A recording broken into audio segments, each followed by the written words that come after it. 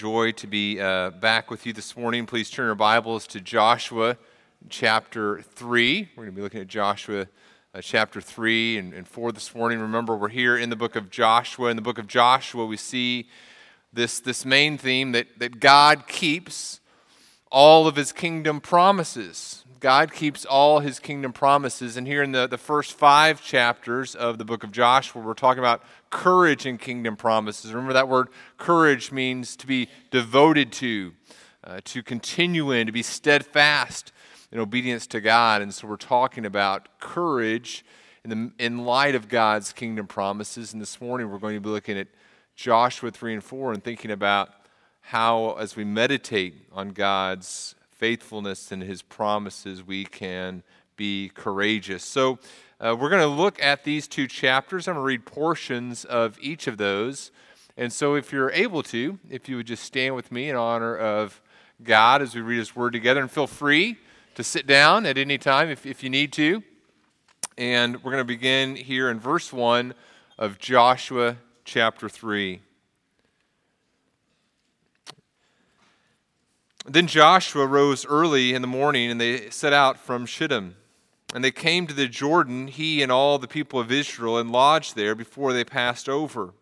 At the end of 3 days, the officers went through the camp and commanded the people, "As soon as you see the ark of the covenant of the Lord your God being carried by the Levitical priests, then you shall set out from your place and follow it. Yet there shall be a distance between you and it, about 2,000 cubits in length, or about a little over half a mile. Do not come near it, in order that you may know the way you shall go, for you have not passed this way before." Then Joshua said to the people, "Consecrate yourselves, for tomorrow the Lord will do wonders among you."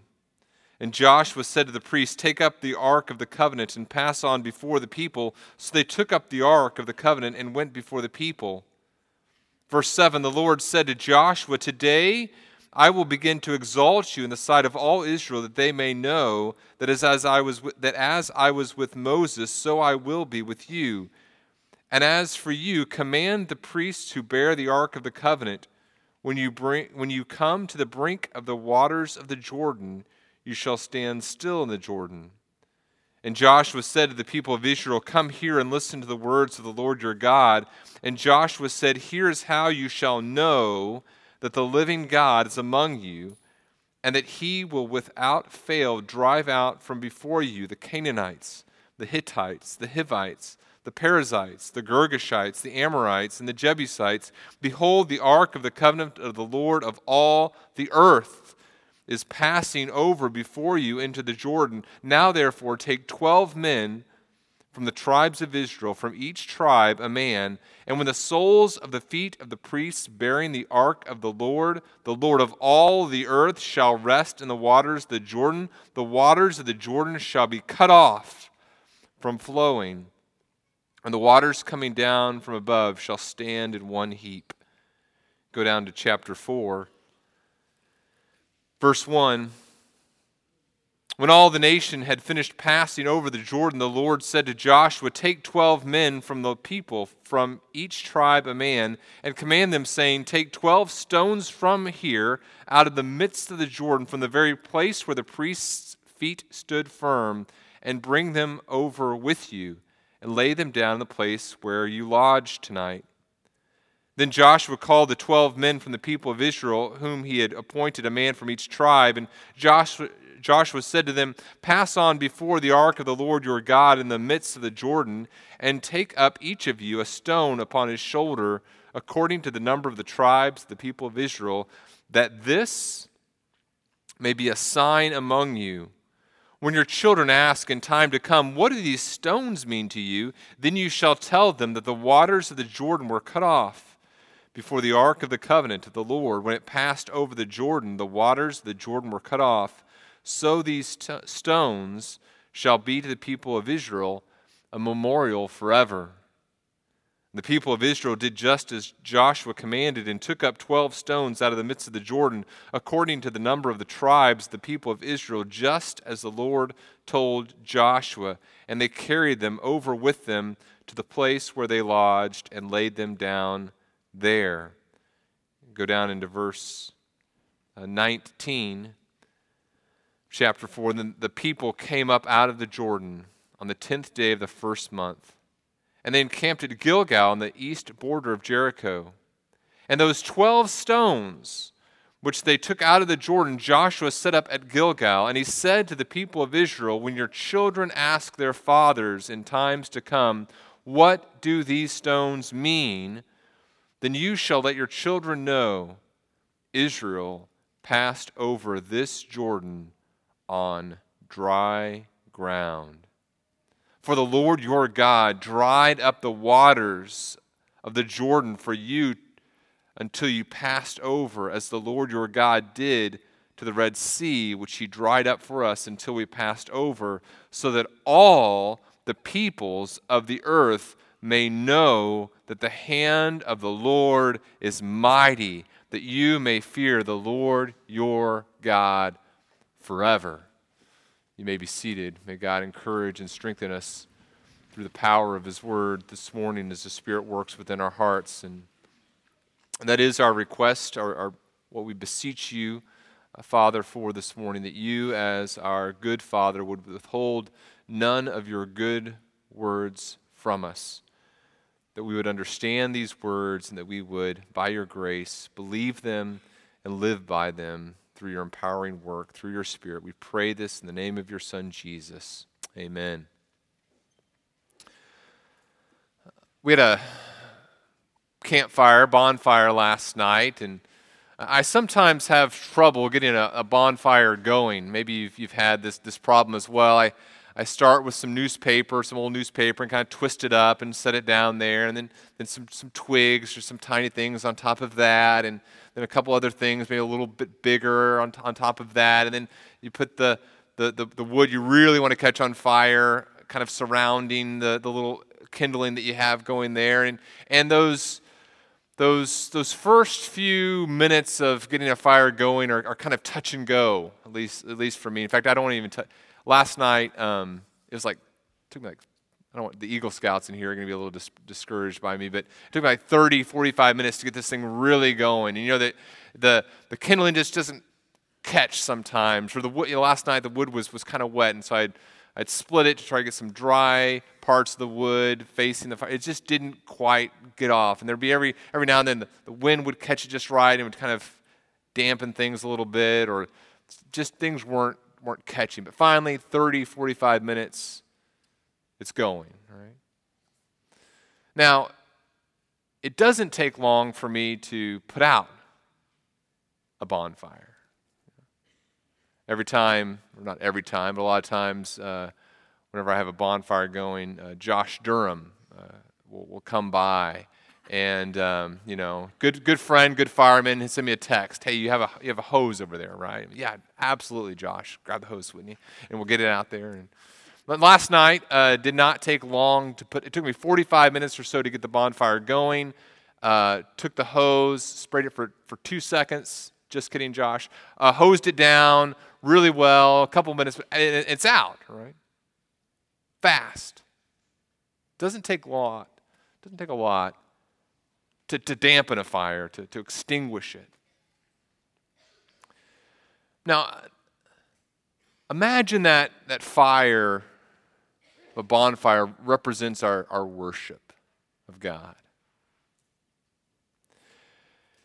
It doesn't happen automatically, worship of God. A fire doesn't flame instantaneously. You've got to nurture that. And so a person, if they're going to worship God rightly, has to think about the right things about God. They need to come to his word, and by the enabling work of the Spirit, they're able to contemplate the beauty of God and see the things of God. And then God in his grace, through the work of the Spirit, fuels that fire as we contemplate his beauty and we see his majesty. We respond in worship. And it also doesn't take a lot to extinguish the flames of worship in our heart at times, does it? Grumbling, complaining, turning our eyes off of God onto ourselves, those flames of worship can be extinguished very, very quickly and sometimes very easily. In fact, I want to remind you of kind of a chart that we looked at some years ago when we were in the book of Exodus. Remember this?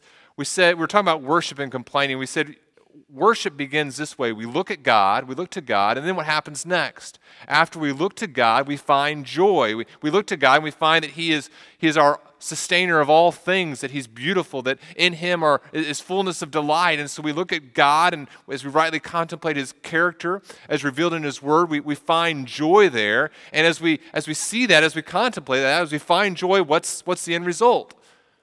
Well, it's worship. Do you remember this? You look to God, you see that He is beautiful, that He is all that we could ever hope for. We find joy in Him, and the response is worship. Now, what's the alternative of that? Remember this? This was, I think, my best graphic ever. I don't know if you can see it. It's a little frog looking at himself in the mirror. I don't do a lot of graphics, if that's my best one ever, right? Instead of looking to God, we look at ourselves. And if we look to God, we find joy, but if we look to ourselves, what do we find? We find lack. If the universe is designed around ourselves, there have been some serious mistakes made, right? So we say, okay, if I'm the center of my reference, if I'm the center of my universe, this universe hasn't been designed in a way that I would design it if everything was going the way that I want it to go. So the weather isn't always what I would like it to be. The people don't treat me the way that they should treat a person who's at the center of the universe. Things aren't quite going the way. Timing doesn't work out the way that I would want it to work out if I was just deciding what I wanted to happen. So instead of looking to God as my central reference point, I look to myself, and I don't find myself beautiful. I don't find myself able to work all the things out the way that I desire them to do, and I find lack. And what is the result of that? Well, there's complaining, there's grumbling, there's lack of contentment. This isn't what we desire to do. This isn't where joy is found. So what do we want? Let's remember this, what the right understanding is. We want to be able to look to God.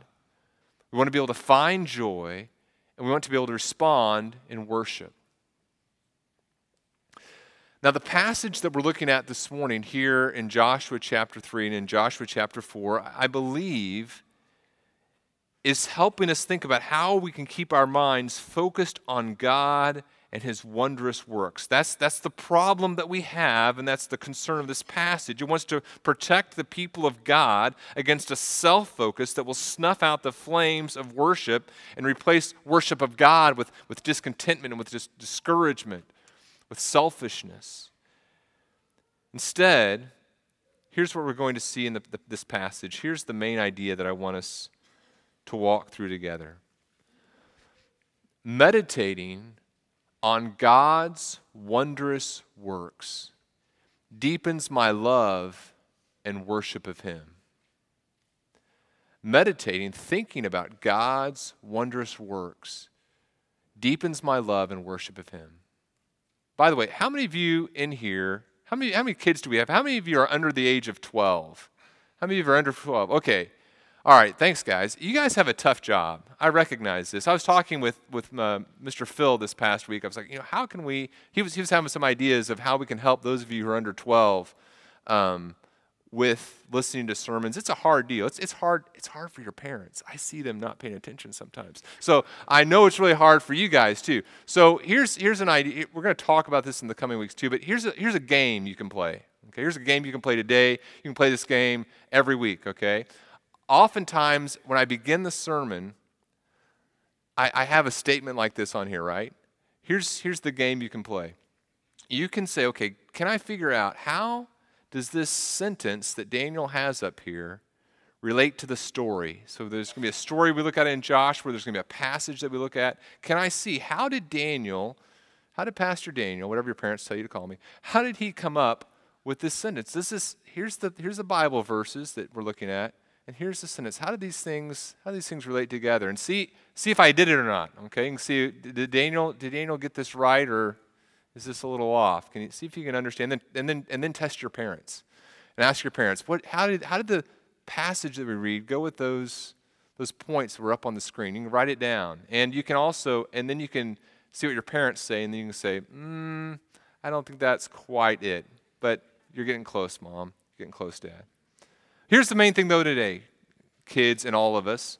We want to meditate. That means to think deeply about God's wondrous works, amazing things that He's done in our life. And as we do that, it's going to deepen our love and our worship of Him. As I think about who God is and what He's done, I'm going to need to love Him more and worship Him more.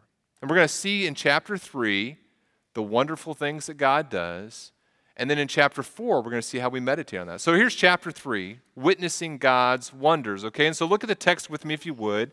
And we're not going to go through every verse. I encourage you to read through these chapters in the weeks in the week before Sunday. Next week we're going to look at chapter 5. But here in chapter 3, what do we see? That the people finally leave Shittim.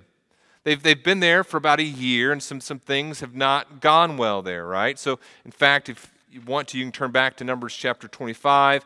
The people of Israel arrived there on the plains of Moab, there in this area a year ago in Numbers chapter 22. In Numbers chapter 20, remember in Numbers 22, Balaam is trying to curse the people of Israel. You come to chapter 25, and he's unable to curse the people of Israel, but he's able to lead them into idolatry. It says, when Israel lived in Shittim, the people began to whore with the daughters of Moab. These invited the people to sacrifice to the sacrifices of their gods, and the people ate and bowed down to their gods. And so Israel yoked himself to the Baal of Peor. Okay, so here they are. They're encamped on the east side of the Jordan River, and they begin to engage in idolatry. And there's judgment for that. Now it's been about a year, and the people are prepared to pass over from the east side of the Jordan River, where they have been encamped, to the west side, where God is calling them to live and dwell with Him. You look at verses 2 through 6 here of Joshua chapter 3, and we see the people being told to prepare. They're coming to the Jordan. They're going to be there 3 days. They're going to arrive. They're going to stay there a day. On the third day, they're going to leave. And the people are told, look, the Ark of the Covenant is going to go before you. And the Ark of the Covenant is what represents God and His presence and His covenant promises to the people. He says this ark is going to go ahead of you. In fact, you're to stay like half a mile behind the Ark of the Covenant. And it's God, and we're going to see God and the presence of God manifested in a physical way. We're going to see God deliver us. We're going to see God lead us from this place where we have sinned and broken His covenant instructions to us. We're going to see Him save us. We're going to see Him deliver us. We're going to see Him lead us over. Joshua is told by God, hey, I'm going to exalt you. I'm going to do something incredible. In verses 10 through 13, Joshua tells the people, look, you're going to know that the living God is among you. In fact, look at the text and notice how many times the word know comes up. Verse 5 says that Joshua tells the people, consecrate yourselves, for tomorrow the Lord will do wonders among you. In verse 7, the Lord says to Joshua, today I will begin to exalt you in the sight of all Israel, that they may know that as I was with Moses, so I will be with you. And then you come down to verse 10. Joshua says to the people, here's how you shall know that the living God is among you, and that He will without fail drive out from before you the Canaanites, the Hittites, and so forth. God is about to do something, Joshua is saying, God is saying through Joshua, that will allow them to understand His saving power. He's going to bring them from this place where they have failed to be in obedience to Him to this place where He's going to live with them in a covenant relationship. And He's going to bring them to this place where He's going to live in covenant relationship with them in a powerful way. He's going to part the Jordan River, allowing the people to see His power and allow them to connect it to His saving power and bringing them out of the land of Egypt. The event of salvific work of the Lord in the Old Testament. He's saying, okay, what I'm about to do here is a sign that shows you that I'm the same God who brought you out of Egypt. I'm the God who saves. I'm the God who brings you from the east where your sin is to the west where you can live in covenant faithfulness with me. I'm showing you my saving power. I'm bringing you from the east to the west. Now, then you come to verses 14 through 17, And it happens. God works this miracle. It's awesome. The waters are stopped at a point that's about 15 miles away to the north. It's an incredible thing that God does, and all the people witness it. Now, before we go into chapter 4, as we think about witnessing God's wonders, two questions for us to think about, right? One question: does God still do wonders? Okay. It rained a lot this last week. Sometimes you're maybe kind of coming to a place where there's a lot of water. I saw some of your pictures on Facebook or Instagram or whatever of big puddles of water in your backyard. Did anyone see God say, let me just part these waters? I'm awesome. Did anyone see that this week? No. Does God still do wonders? Is the first question. And then the second question is, if he does, so the answer to the first one's going to be yes, why? So first of all, does God still do wonders? Of course he does. God is the same God. Psalm 136 says, "To him alone who does great wonders, for his steadfast love endures forever." In other words, it is an essential part of God's character that he does wondrous things. Job and his friend Eliphaz both talk about this. They declare that God does great things and things that are unsearchable, marvelous things without number. That's essential to who God is. God is the God who does marvelous things beyond our ability to number. Micah 7:15, we think about the future that God and the nation, when God will show the nations his wonders, just like he did in Exodus. He says, I'm going to do what I did as in the days when you came out of the land of Egypt. I'm going to show them marvelous things that are going to worship. We come to the New Testament, we see that God is still doing miraculous, wondrous things in our lives. Titus chapter 1, Paul talks about how for the sake of the faith of God's elect and their knowledge of the truth which accords with godliness. This is why he's writing this letter to Titus, in the hope of eternal life, which God, who never lies, promised before the ages began and at the proper time manifested in his word through the preaching with which I have been entrusted by the command of God our Savior. So this is a salvation that God has promised in times past. And then in Titus 3, we see how God brings about this salvific work. In Titus chapter 3, verse 3, we ourselves were once foolish, disobedient, led astray. We were slaves to various passions and pleasures. We were passing our days in malice and envy, hated by others and hating one another. That's who the people that Paul is writing to. Or that's who Titus and Paul, the people that they're talking about, what typified their life. Foolishness, disobedience, slaves to various passions and pleasures. And then what happened? God did something, what? Wondrous, miraculous, incredible. He says, but when the goodness and loving kindness of God our Savior appeared, he saved us, not because of works done by us in righteousness, but according to his own mercy, by the washing of regeneration and renewal of the Holy Spirit, whom he poured out on us richly through Jesus Christ our Savior, so that being justified by his grace, we might become heirs according to the hope of eternal life. What is that? That's a wondrous thing.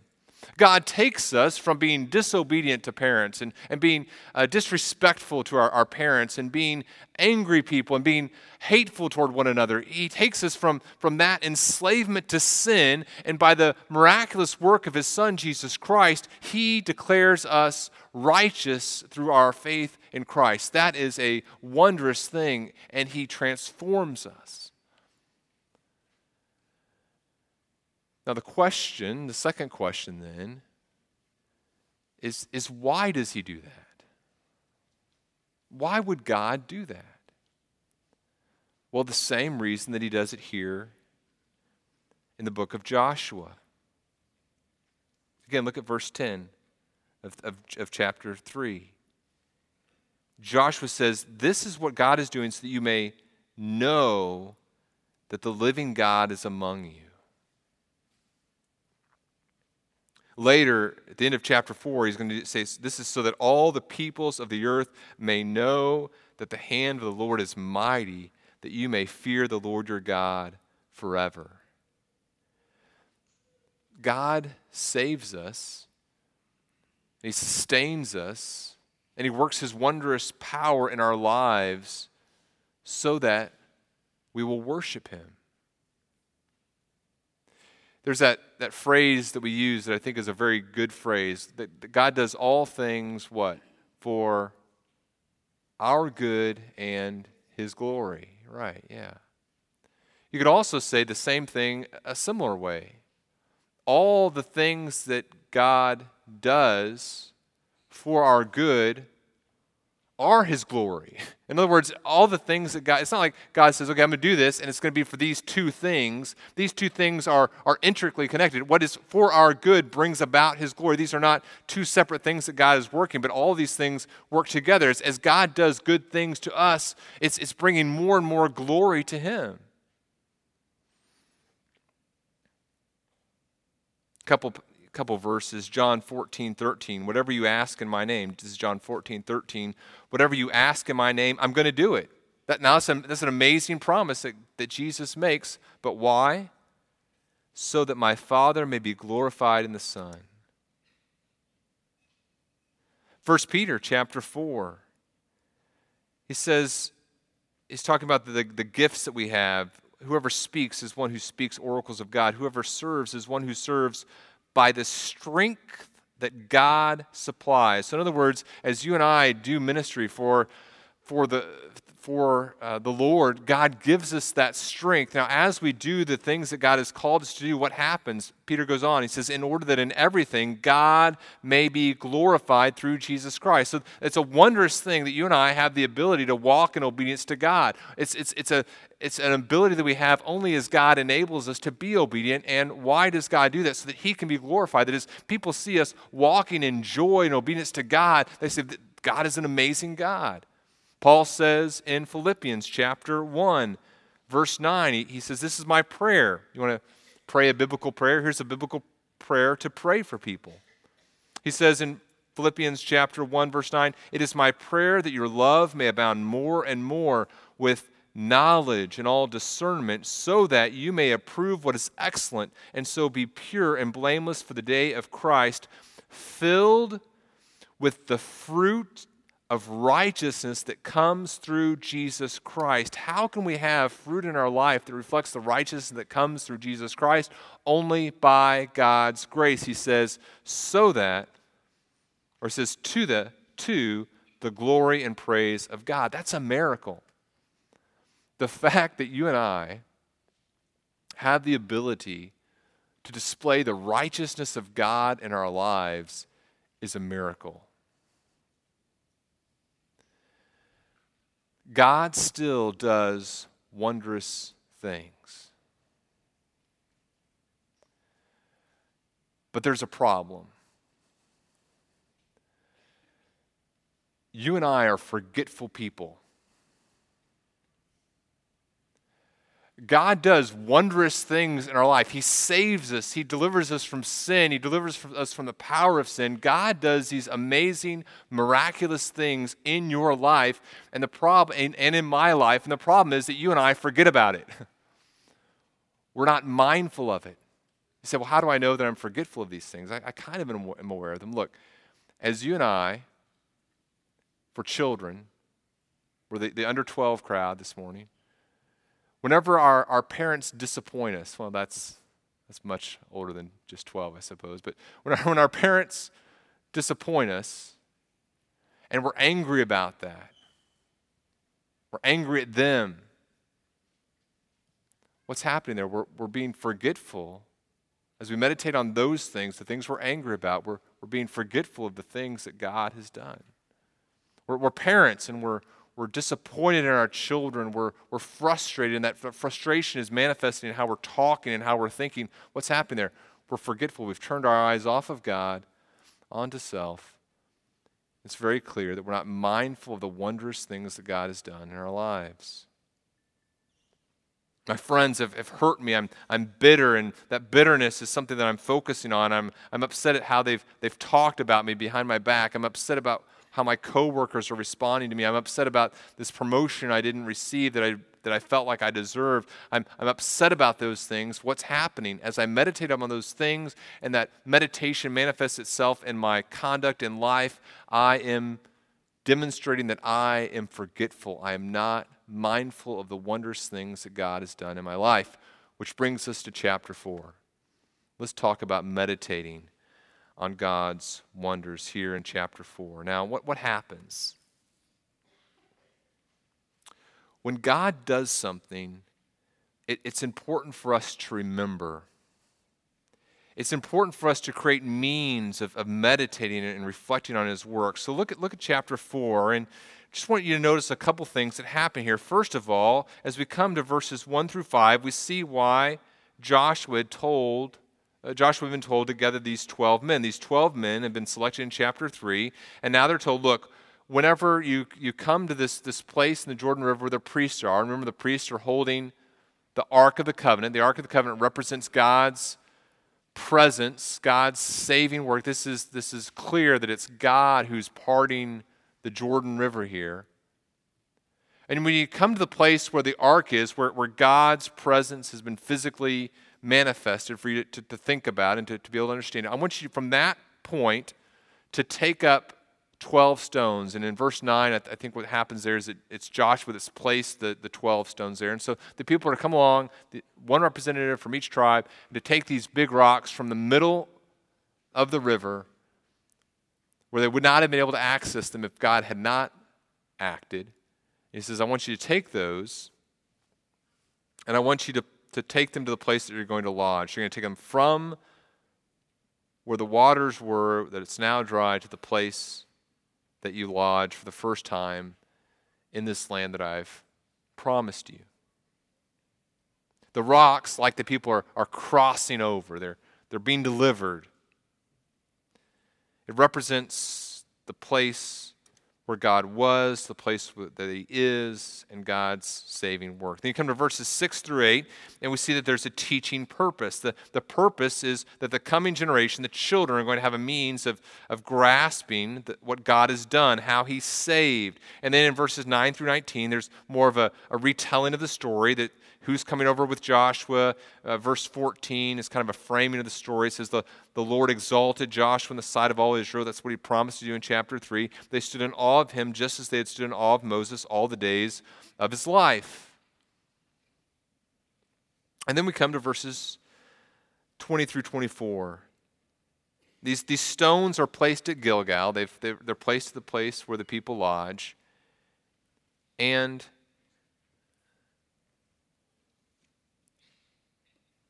the purpose is expanded on a little bit, isn't it, right?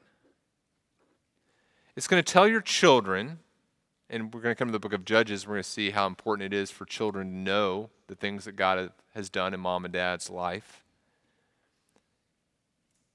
And it's going to teach the children, but there's also a wider audience that's going to hear about this. It's really all the peoples of the earth knowing that the hand of the Lord is mighty, that you may fear the Lord your God forever.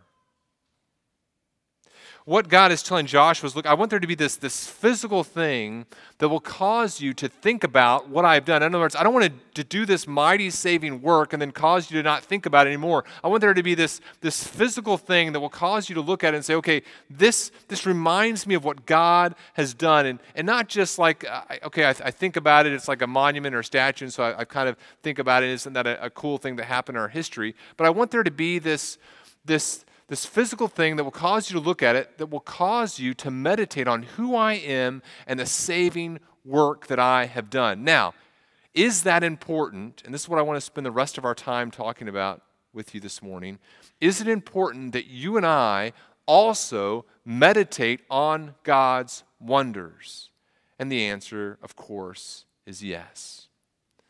So let me give you some principles that I think will help you and I as we try to meditate faithfully on God's wonders. So all of us, every person who is alive this morning, who is in this room, God has done amazing, miraculous things in your life, allowing you to live in a universe that is held together by the power of the Son of God. It's amazing that you're here. God has done wondrous things. What are some principles that help us meditate on God's wondrous works? And if you're saved, if you place your faith in Jesus Christ, the wondrous works are even greater, right? Here's the first principle. Here's the first principle for meditating on God's wonders. First of all, I ground my meditation firmly in God's special revelation, right?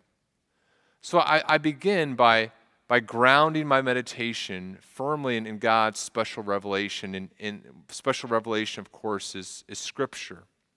Sometimes when people think about God's wondrous works, they start traveling some strange pathways. They say, okay, this thing happened to me, and I believe that this thing that happened to me is a miracle that God did, and based upon this miracle, I'm now going to do these things in my life. So, for example, imagine a person had this conversation with me, and this isn't an exact conversation I've had, but it's honestly not very far off from some conversations I've had with people before.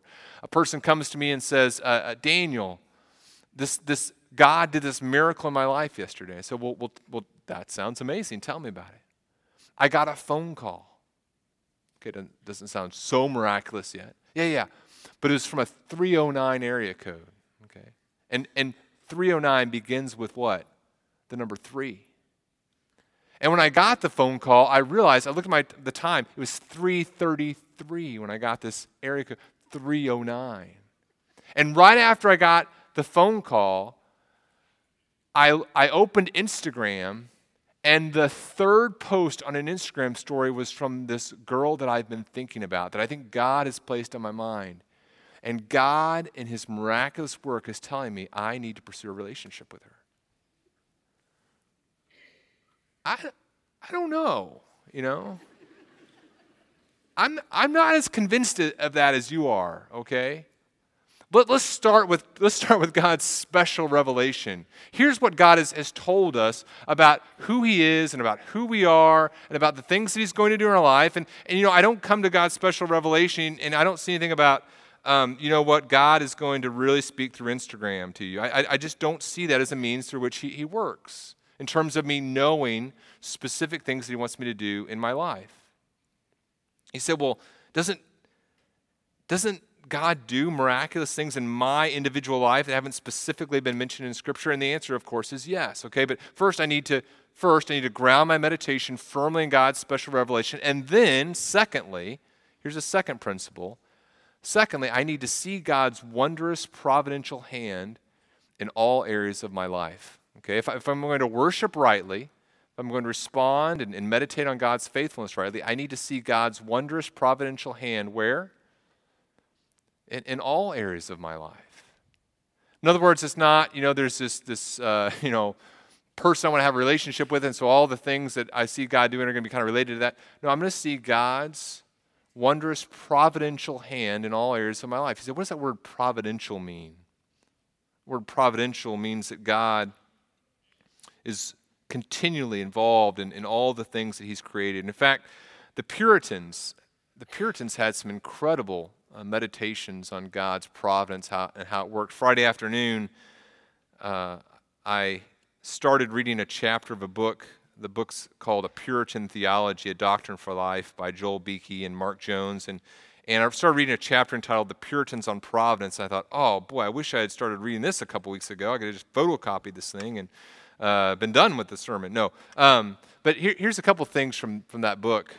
First of all, they quote the Heidelberg Catechism. It was written in 1563. And listen to question 27 in this catechism. Question 27 says, what do you understand by the providence of God? In other words, what does providence of God mean? And the catechism says, God's providence is his almighty and ever-present power, whereby, as with his hand, he still upholds heaven and earth and all creatures, and so governs them that leaf and blade, rain and drought, fruitful and barren years, food and drink, health and sickness, riches and poverty, indeed, all things come not by chance, but by his fatherly hand. The next question says, well, what does it benefit us to know that God has created all things and still upholds them by his providence? And so the answer is this: we can be patient in adversity We can be patient in adversity, thankful in prosperity. And with a view to the future, we can have a firm confidence in our faithful God and Father that no creature shall separate us from his love, for all creatures are so completely in his hand that without his will they cannot so much as move. Quoting a couple other writers here from that era, in the 1600s, one Puritan wrote this: "No good man ever lacked anything that was good for him." Let me listen very carefully to this. No good man ever lacked anything that was good for him. I may lack a thing which is good, but not which is good for me. Then he quotes Psalm 84:11, "For the Lord is a sun and shield. The Lord will give grace and glory. No good thing will he withhold from them that walk uprightly." During an outbreak of plague in the 1600s, another writer wrote this: "What believer would not die of the plague if his wise father sees it to be the best for him to die of that disease? When the wicked die, they go to hell, but the righteous are released from this earthly prison to go to heaven." Meditating on God's wondrous works means that I see God's wondrous providential hand in all areas of my life. All things are for his good and my glory. All things that are for my good bring about his glory. I believe that I have a loving heavenly Father who is putting me in the circumstances by his providential hand that are the best for me to help me know and love him more deeply. That brings us to a third principle then. A third principle. I need to find ways to consciously consider God's wonders in the regular pattern of my life, right?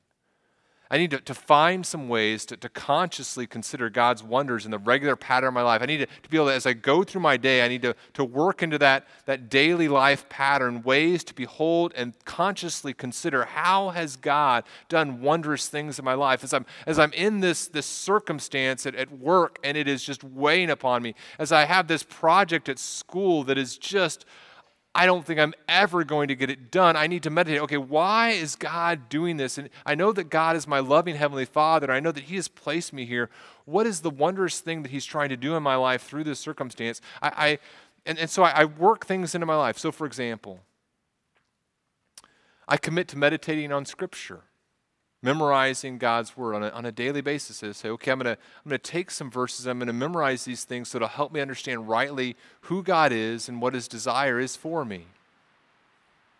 I'm going to journal. Maybe that's what some people find helpful. I'm going to journal. I'm going to write down the things that God does, and on a month-by-month basis, I'm going to be able to look back and see the things that God in his faithfulness has done. I'm going to pray, and I'm going to pray biblically and think through the things that God is doing in that way.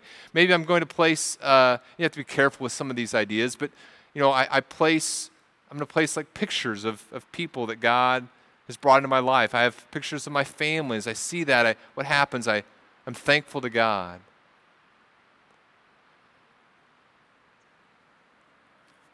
I have several things in my office that cause me to think about the good things that God has done in my life. A basket from a mission trip, a gift that someone has given me. All these things just kind of remind me of God's kindness and his faithfulness to me. John Newton wrote this. He said, if the least of God's saints who had walked with God for only a few years could write down all of God's dealings with him, it would make a volume full of temptations, signs, a wonderful history, because a history of such experiences, each one whereof is more than a wonder. In other words, if we could just sit down and write down the things, all that God has done with us, it would be this amazingly full volume of things that God has done. Another person wrote this: let not your thoughts, as you think about God's providence, let not your thoughts swim like feathers upon the surface of the water, but rather let them sink like lead to the bottom. Think deeply and fully about what has God done in my life. How has he been faithful to me? Let me meditate on these things, and as I spend time daily in his word and daily in prayer, let me thank God for his wondrous works in my life. Number fourth principle, then, which we've already touched on a little bit, I combine my meditations with prayer. I need to be on a daily basis coming to God and saying, okay, God, I understand your love for me as my Father, and let me rightly give thanks to you. Psalm 9:1, I will give thanks to the Lord with all my heart. I will recount all of your wonderful deeds. I'm going to sit down in my time with the Lord, and I'm going to say, God, thank you for this. I'm going to say, thank you for that. It's not just going to be the good things. It's not just going to be the happy times. Lord, thank you for how you are teaching me to rely upon you and not circumstances as I go through this health issue. Thank you for how you have shown me my weakness as I've been unable to deal with my children the way that I want to. Father, thank you for teaching me patience as I deal with my parents. Whatever God has brought into our life, we thank him for that. Psalm 30, verse 11, you have turned my mourning into dancing. You have loosed my sackcloth and clothed me with gladness, that my glory may sing your praise and not be silent. O Lord my God, I will give thanks to you forever. Number fifth principle to help us here. I express my meditations outwardly through declarations of praise. So look at Joshua chapter 4, you notice there are several groups who benefit by this meditation, by thinking about the things that God has done. First of all, there's just the people themselves as they meditate on God's faithfulness. There's this benefit to themselves. We also see that there's a benefit to their children, the people that are part of their community of faith, the next generation. Psalm 35:28, my tongue shall tell of your righteousness and of your praise all day long. In Psalm 89, the psalmist begins by declaring that he's going to exalt God's name to all generation. And he says, I'm going to talk about those who are blessed, who walk, O Lord, in the light of your face, who exult in your name all the day, and in your righteousness are exalted. Who exult in your name all the day, and in your righteousness are exalted. Now, how does expressing your meditations of God's wondrous works outwardly through declarations of praise, how does that affect your children? How does it affect the children in our church that God has placed here? What more powerful of a testimony can the children of our church see than parents, than Sunday school teachers and small group leaders? How much more of a powerful testimony can they see than those of us who are constantly overwhelmed, not by wrongs that have been committed against us, not by the bad things that are happening to us, but instead by people who are just bowled over by the unbelievable faithfulness of our God. Brothers and sisters, let the children of our church see people who are not bitter by the circumstances of life, who are not complaining about, sounds like a little rain going on out there. Let not see people who are complaining about the weather, who are upset about wrongs done against them. Let them not see people who are just hardened by life circumstances, who are discouraged, but instead let the children of our church see people who are in constant awe and just overwhelmed by God's faithfulness in our lives. Yes, of course, there are terrible things that happen, and the consequences of sin are manifested in people's lives, and we mourn over that. But let our children see, even in the midst of all the terrible things that God in his providential hand appoints for us to go through, let them see people who are grounded in worship of God as they are overwhelmed by his faithfulness. And finally, we see here that the declarations of praise are not just beneficial to ourselves, not just to our community of faith, especially our children, but also to the world, the peoples of the earth. He ends again with this verse, so that all the peoples of the earth may know that the hand of the Lord is mighty, that you may fear the Lord forever. How do your friends see you? How do your coworkers see you? Do they see you as a complainer, as a whiner, as a person who's always looking on the dark side of things? If so, how can they take you seriously when you say, oh yeah, and by the way, the sovereign God of the universe has saved me and brought me into a relationship with him? But man, aren't the printers slow today? If we're a person who's constantly complaining, who's a person who's not overwhelmed by the greatness of our God, how can people take us seriously? Remember in chapter 3, he says, the ark of the covenant of the Lord of all the earth is passing over before you into the Jordan. In other words, he wants you to understand that it's God of the entire universe that's now saving us. And brothers and sisters, what is true of you and me? We have been saved by the God of the universe. We are now in relationship with the God of all things. And so, brothers and sisters, let's not quench worship. If my worship is like the flames and the fire of a campfire, let's make that fire one that is tremendous. Not that it engulfs the homes in my neighborhood in flames, but that all that the neighborhood can come and see the warmth of worship of God. For that to happen, we can't quench the flames with grumbling, with discontentment. We must continually keep the flames going as we look to the source, to Jesus Christ and the great salvation that is found in him. Meditating on God's wondrous works deepens my love and my worship of him. Let's pray.